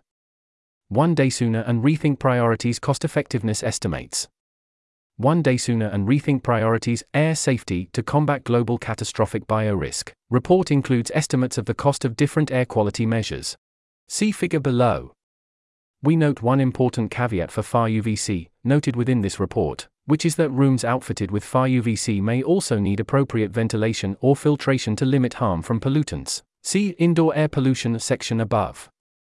Our best understanding is that a small amount of ventilation, greater than 1 ACH, or filtration is needed for the effectiveness of most GUV systems, potentially limiting their applications to commercial and public buildings rather than lower ventilation private homes. Again, the same graphic as above. There's an image here in the text. Source: One Day Sooner, shared by Vivian Belenki. Notably, these effects depend on a variety of factors, including the pathogen in question. Subheading: Limits to real-world use. There are a number of real-world factors that will limit where Far-UVC versus upper-room GUV can be successfully implemented, which could be important. For example, if it is the case that Far-UVC light can be successfully installed in twice as many places as upper-room GUV, this would make it more likely, all else equal, that Far-UVC would be more impactful. Room height. Upper-room UVC requires that the room is high enough that the machines can be installed such that there is no risk that the beams will come into contact with people. This appears to be a critical consideration. Researchers wanted to test different kinds of UVC lights in school systems in Bradford, England, and had originally planned to install upper-room GUV in 10 schools, but were ultimately only able to install them in 2 schools, because the other rooms were unsuitable for upper-room GUV. Ventilation. Upper-room UVC requires sufficient ventilation that air travels to the upper levels of the room. It is common to install a fan to ensure this, but there may be rooms where it is impossible to ensure adequate ventilation. Shadows. Far-UV light will not hit areas that, from the perspective of the Far-UV clamps, are in shadow. This is likely to be mostly an issue with surface disinfection, rather than airborne transmission, the focus of this report, which could itself be managed by ensuring that lamps shine from different directions, but nonetheless might be a problem in some rooms. Humidity. A common finding in the literature is that there are decreases in the UV inactivation rate with increasing humidity, at least for upper-room UV. As far as I am aware, there is no data examining the effect of humidity upon UV inactivation from full-room irradiation. While the effects of humidity upon UV inactivation are relatively poorly understood, humidity in the air can affect the absorption and scattering of Far-UVC light in the air, potentially diminishing its effect. Subheading: Additional benefits. Skin-safe GUV, such as Far-UV, could additionally be used during hospital procedures, for example to combat the spread of antibiotic-resistant bacteria. This is because it is possible to use Far-UVC light during procedures without damaging skin, for example via handheld devices, to disinfect the air during procedures and prevent re-aerosolized bacteria entering the wound. While the focus of this investigation is the potential role of GUV for pandemic prevention, this may be an additional benefit of Far-UVC compared to other GUV systems. Subheading: Overall view. To summarize key points from above, our overall view of this comparison is: Here's a list of bullet points. There are mechanistic reasons and some experimental evidence to believe that Far-UVC is safe, but more safety studies are needed both to reduce real uncertainties, i.e., long-term exposure, vulnerable populations, and to bolster public confidence. There are mechanistic reasons to believe that full-room Far-UVC irradiation would be more effective at reducing transmission, but the magnitude of the effect at different exposure limits remains highly uncertain. More research on real-world effectiveness are needed. Far-UVC remains much less cost-effective today, but it could become competitive with conventional UVC technology. Key uncertainties remain about Far-UVC technology, including its potential to increase indoor air pollution. These externalities and the necessary measures to mitigate them may push against future cost-effectiveness of Far-UVC technology. Widespread adoption of conventional upper-room GUV may significantly reduce the global burden of airborne disease, and may provide significant pandemic preparedness benefits against all but the most virulent engineered pandemics. That's the end of the list. In short, we are optimistic about the promise of Far-UVC technology, but believe that uncertainty remains too high to pick winners. This points towards a wavelength-agnostic approach to funding GUV, described in greater detail below. Questions for further investigation. How can we more rigorously compare the efficacy of Far-UVC technology with conventional UV, given potential differences in deployment and the context-dependent nature of much of this technology, for example room size, height, etc.? In what situations are mixed wavelength approaches most appropriate? What mechanisms could more rapidly decrease the cost of Far-UVC technology? Heading: Neglectedness. Key points. GUV remains highly neglected as a philanthropic intervention, despite recent interest in Far-UVC technology and growing for-profit investment. Questions about airborne transmission help to explain historical reluctance to focus on biological air quality interventions. Recent U.S. policy proposals highlight indoor transmission blocking interventions. Assessing the overall neglectedness of GUV as a philanthropic intervention is challenging, but literature review, stakeholder interviews, and searches of public funding information suggest that GUV remains highly neglected as a pandemic prevention intervention, relative to its importance, despite a recent flurry of interest in Far-UVC technology. Over the past 3 years, several other research and grant-making organizations interested in pandemic preparedness and global health have studied indoor air quality, and specifically GUV. These include: One Day Sooner, for example, air safety to combat global catastrophic biorisk, with Rethink Priorities. Convergent Research. Longview Philanthropy, for example, Far-UVC event with Kevin S. Velt and David Sliney, supported by Open Philanthropy. Open Philanthropy, various grants, for example to Columbia University on Far-UVC. Pacific Northwest National Lab. Rethink Priorities, for example, air safety to combat global catastrophic biorisk, with One Day Sooner. There has also been capital influx from non-philanthropic funders to companies using GUV technology such as R0, Lumen Labs, and Lit Thinking. Within much of this work, the focus has often been explicitly on Far-UVC technology. For example, all GUV-relevant grants listed in Open Philanthropy's grants database, $3,425,000 in total, focus on Far-UVC. Open Philanthropy is one of the largest funders of biosecurity interventions.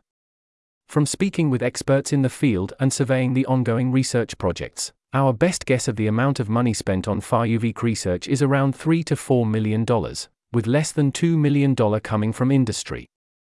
We are unsure what amount is spent on upper room systems, but suspect recent philanthropic investment has concentrated on Far-UV systems. A 90% confidence interval on the annual amount of funding for GUV safety and efficacy research is between $500,000 and $5 million.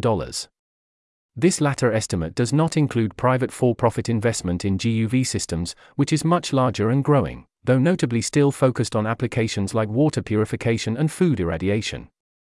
GUV appears to be neglected in several post-COVID pandemic preparedness policy documents and proposals. It is not explicitly mentioned in the Apollo program for biodefense, although the Commission does address pathogen transmission suppression in the built environment broadly. The recent delay, detect, Defend Geneva paper by Dr. Kevin S. Velt does specifically call out Far-UVC technology as a passive defense.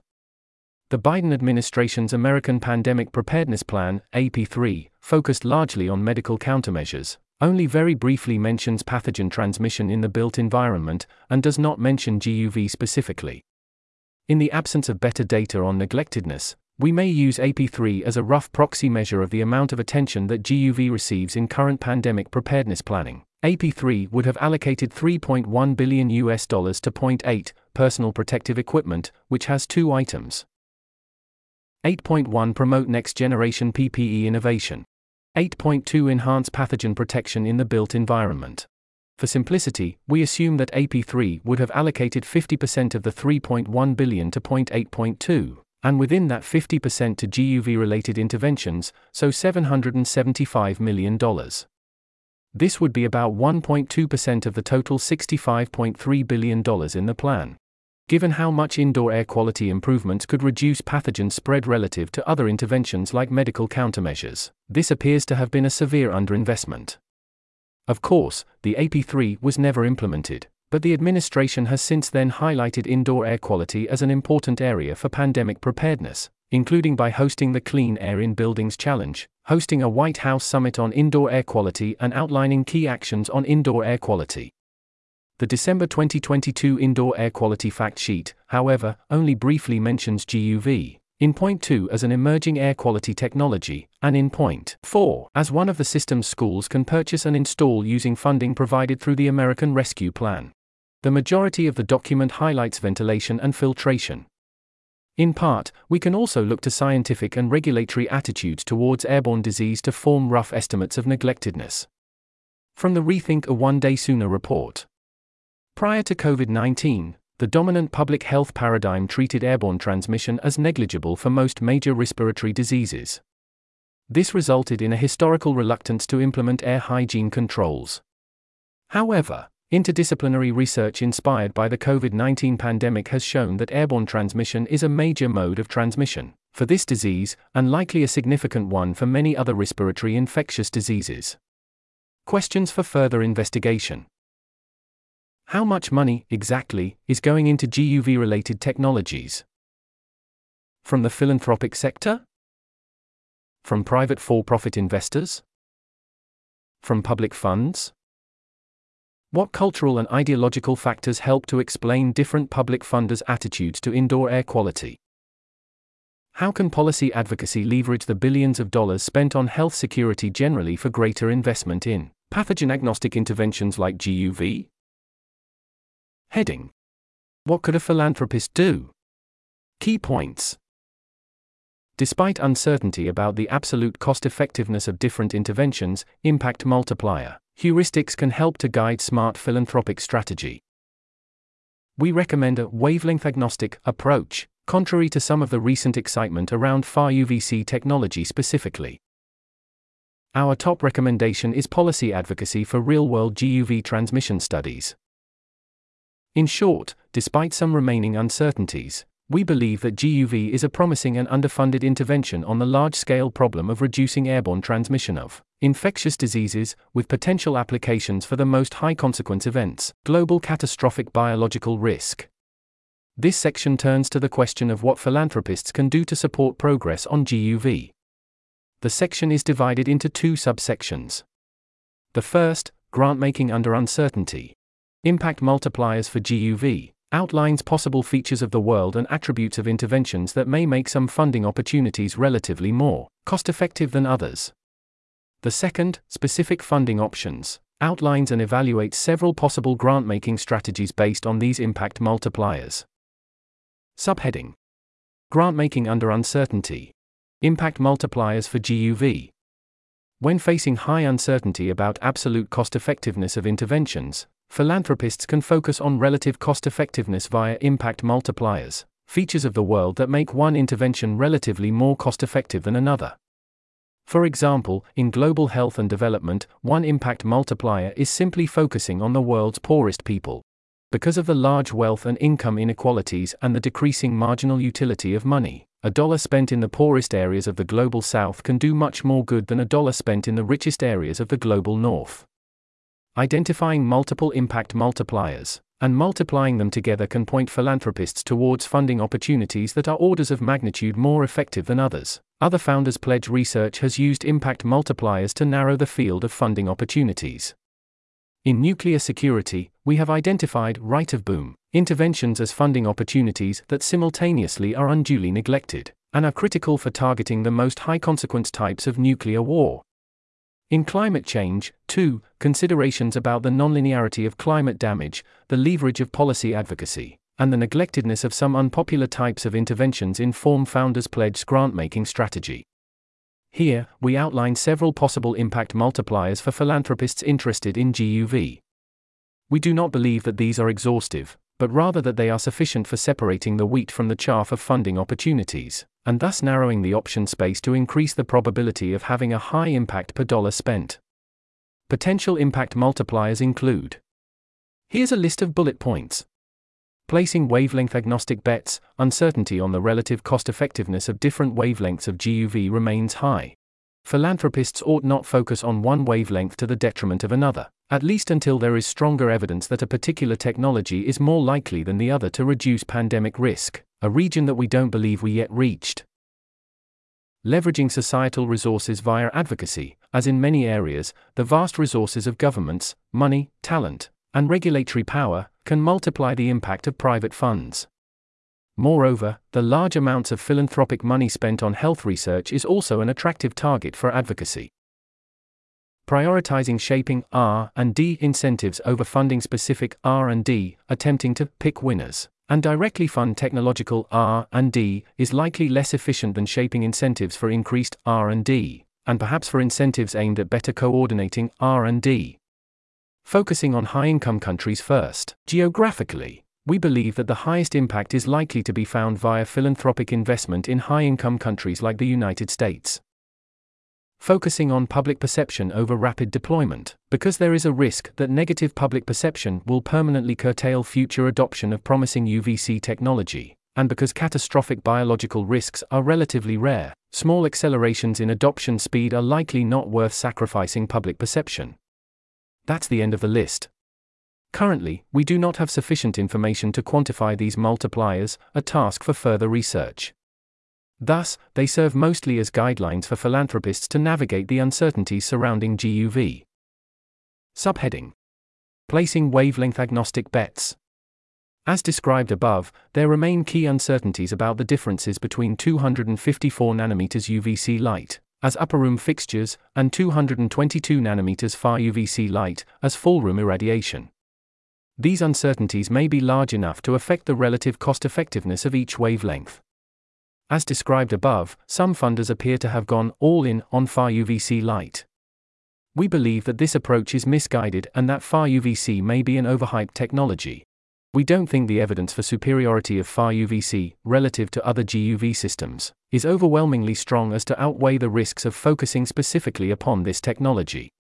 Nonetheless, Far-UV's novelty and uncertainty also gives it a potentially higher ceiling than conventional GUV, and may allow it to avoid some of the obstacles that have prevented widespread adoption of conventional GUV.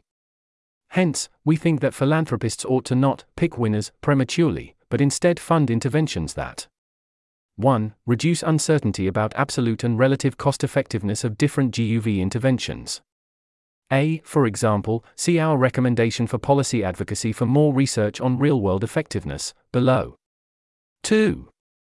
Preserve option value by not focusing on the exciting new technology when the proven 254 nm light may be a valuable intervention, and 3. Leave options open by not committing to one option to the potential detriment of the other. For example, one potential failure mode would be if Far-UV was rolled out too early, resulting in a public backlash against GUV systems more broadly. Note that the importance of leaving options open runs both ways. There may be a risk that investments in 254 nm light either lock in an inferior technology or poison the well for the entire class of GUV. That is, it is possible that 1. Widespread adoption of 254 nm light goes well, but is locked in, as other inferior technologies have been locked in before, even if Far-UVC light turns out to be better. 2. Attempted adoption of 254 nanometers light results in accidents, for example due to incorrect installment or use, that lead to a public backlash against all kind of GUV. We therefore generally advocate against rushed deployment of any wavelength of GUV towards a truly wavelength-agnostic approach. As we write below, small accelerations in adoption timelines are unlikely to be worth the risk of lock-in or backlash, given the infrequency of catastrophic pandemics. If we believe, for example, that it is 60% likely that Far-UVC technology is meaningfully more cost-effective than 254 nanometers upper-room GUV, but 40% likely 254 nanometers technology is equal or superior, we would want to identify interventions that don't close the door to this 40% of impact. Such interventions might include studies around real-world effectiveness that study the absolute and relative effectiveness of different wavelengths of UVC light, potentially funded via policy advocacy to fund a large group of such studies using public funds. Safety studies that seek to better understand the air pollution concerns and how much they apply to different wavelengths of UVC light. General GUV policy advocacy, without reference to Far-UVC light. Public perception work about GUV technology broadly, not focused on a particular wavelength. Wavelength-agnostic interventions would likely exclude attempts to accelerate Far-UVC technology only, for example private investments in solid-state Far-UVC sources. Policy advocacy that focuses on pushing Far-UVC technology to the exclusion of other GUV, without further evidence on transmission reduction and safety. We do note that there are areas where research funding is needed to bring one wavelength up to speed with the other. For example, we are far more uncertain about the safety of Far-UVC relative to upper-room GUV systems. We don't think that this is against a wavelength-agnostic approach, since this work would entail reducing uncertainty about the impact and cost-effectiveness of different US systems rather than advocating for one over the other. However, we suspect that philanthropists are likely to be more impactful by operating at the meta-level, that is advocating for more funding for researchers to examine this, rather than by attempting to fund these safety studies directly. See below. Subheading: Leveraging societal resources via advocacy. The second impact multiplier is leveraging government resources via policy advocacy. One recent analysis estimates that the cost of upgrading indoor air quality technology in U.S. public buildings is between $120 and $420 billion, far beyond the capabilities of even the largest philanthropists. Our current understanding is that, while the UK and US governments have made some investments into GUV research, via the NIH and programs such as UKRI, air quality interventions receive a small quantity of funding relative to their potential to reduce disease pandemic risk, potentially reflecting historical assumptions that airborne transmission is of negligible importance to the transmission of major respiratory diseases.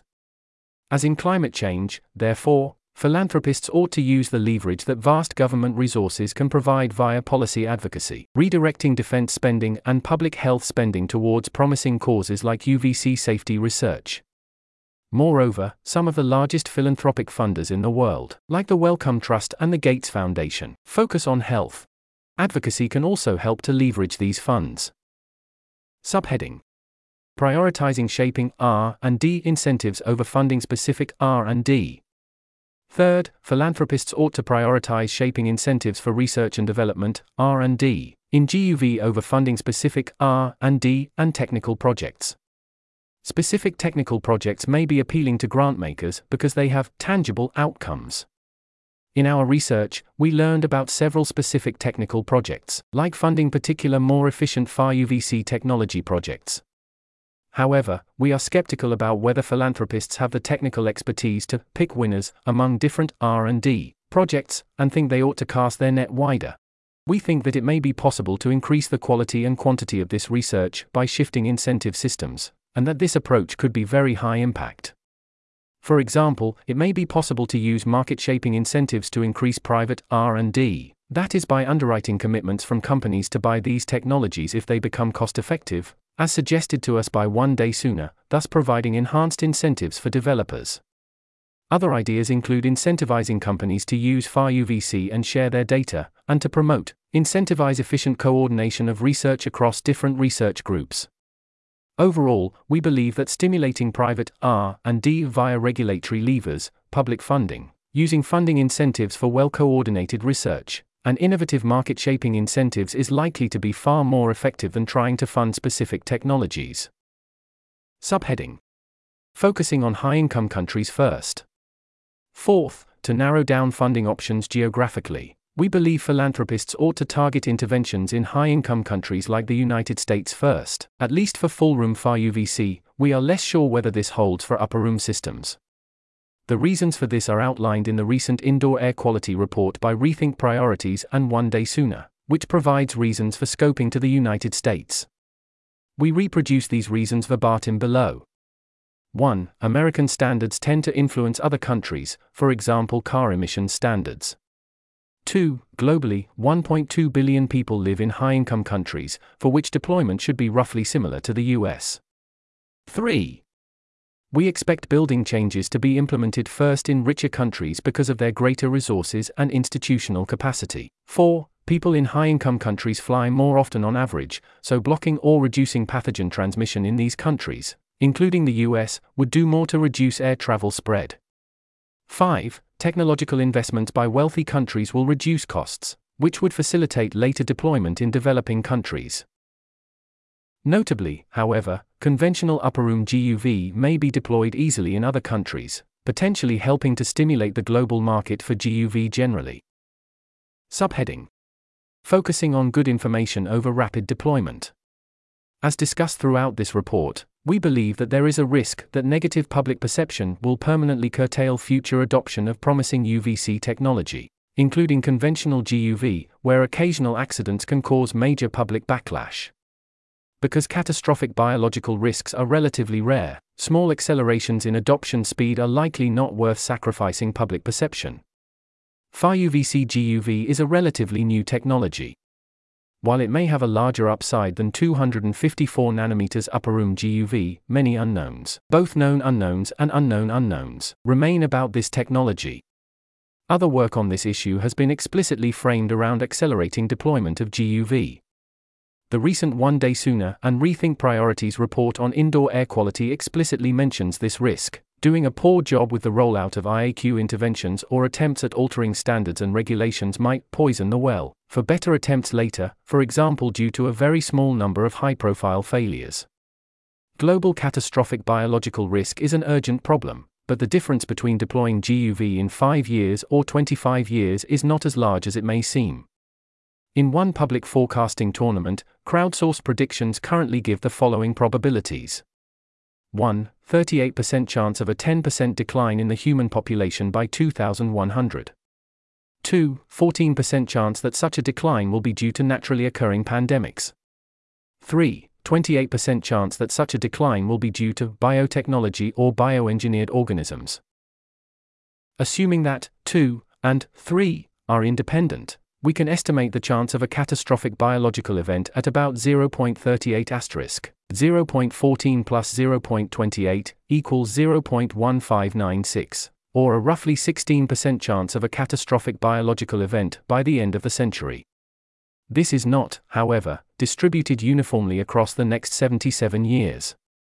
As the forecasts above imply, experts believe that the majority of the risk's mass is from biotechnology and bioengineered organisms rather than from naturally occurring pandemics. As explained in a fourth forecasting question, since biotechnology is becoming more advanced and cheaper as time goes on, potentially faster than humanity's abilities to prevent pandemics, it is plausible that the time of greatest risk from bioengineering will be in the future. Moreover, as outlined in a recent policy report on catastrophic pandemics, we don't yet know of any credible viruses that could cause new pandemics, but ongoing research projects aim to publicly identify them. All of this implies that risk is increasing. Barring a shift in the offense-defense balance, we ought to be disproportionately more concerned about pandemics 20 years from now than pandemics 10 years from now than we would be, assuming a uniformly compounding risk every year. Experts we have interviewed on global catastrophic biological risk also expressed the belief that risk is increasing. This suggests that we may wish to sacrifice a few years of accelerated deployment in favor of stable deployment, because there is no public backlash over the rest of the century. See hypothetical graph below. Note that we do have significant uncertainty here. We think that public acceptance is likely to increase with time, since, 1. It is more likely that scientists will uncover any significant health risks prior to rollout, for example therefore switching to upper room systems rather than Far-UVC, and 2. There is more time for public acceptance measures to be run, via the media and other information sources. However, an argument going the other way is that people might be unusually accepting of such measures now, in the immediate aftermath of COVID. We also assume that pandemic risk will increase with time, due to advancements in the accessibility of technology that enable the development of bioengineered pathogens, but it is also possible that this risk is higher in the immediate future. For example, if AI technology takes off quickly and regulations, other measures to prevent the use of this technology for bioengineering pathogens come in later. Subheading. There's an image here in the text. This graph shows our mental model of the potential risk of pushing rapid rollout of GUV technology, prior to achieving public acceptance. Red line. Hypothetical scenario of having quick rollout, followed by a higher risk of backlash against GUV. Green line. Hypothetical scenario of slower rollout, with lower risk of significant backlash. Dotted line. Pandemic risk. In the green scenario, GUV is more likely to be in place during times with greater pandemic risk. This graph is not based on real data, but rather to demonstrate our mental model of the risk of pushing rollout too quickly. Subheading. Potential funding pathways. Here, we give examples of specific funding options for philanthropists who seek to support GUV work. 1. Fund policy advocacy, with the aim of leveraging government budgets for more safety and efficacy studies. For example, funding influential think tanks to conduct research on the feasibility of GUV-related interventions could help catalyze government action. Specifically, we believe that the following intervention could be especially high impact. Policy advocacy for research around real-world GUV transmission reduction. 1. As discussed above, a major bottleneck is an understanding of the actual differences in transmission, as opposed to pathogen load in an air chamber experiment, using different kinds of GUV light. Notably, as pointed out in the Challenges to Studying Real-World Effectiveness box above, understanding real-world transmission is a complex problem, and may require government resources and a multi-pronged approach that seeks to validate existing models of airborne transmission. Safety studies, too, could follow this model. We suspect that high-quality transmission studies could catalyze interest in more safety studies in a way that high-quality safety studies would not necessarily stimulate more investment in transmission studies, due to excitement about the intervention. We are highly uncertain about this. 2. Rather than fund single studies directly, we recommend advocating for public funding of a larger group of studies. This not only provides leverage, by using much larger government funding pots, but also institutional credibility and public relations benefits of showing that GUV is not just the purview of funders with certain worldviews. 3. This could be done by funding think tanks and advocacy groups with credibility and track record on health security and pandemic preparedness. 4. There are government-affiliated spaces that are well suited for some trials, including but not limited to military barracks and bases generally, submarines, aircraft carriers, missile silos, and other military spaces.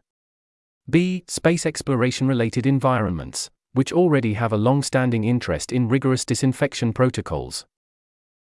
Government-funded or run hospitals, for example, Veterans Affairs hospitals in the United States. Other spaces that allow for well-controlled experiments.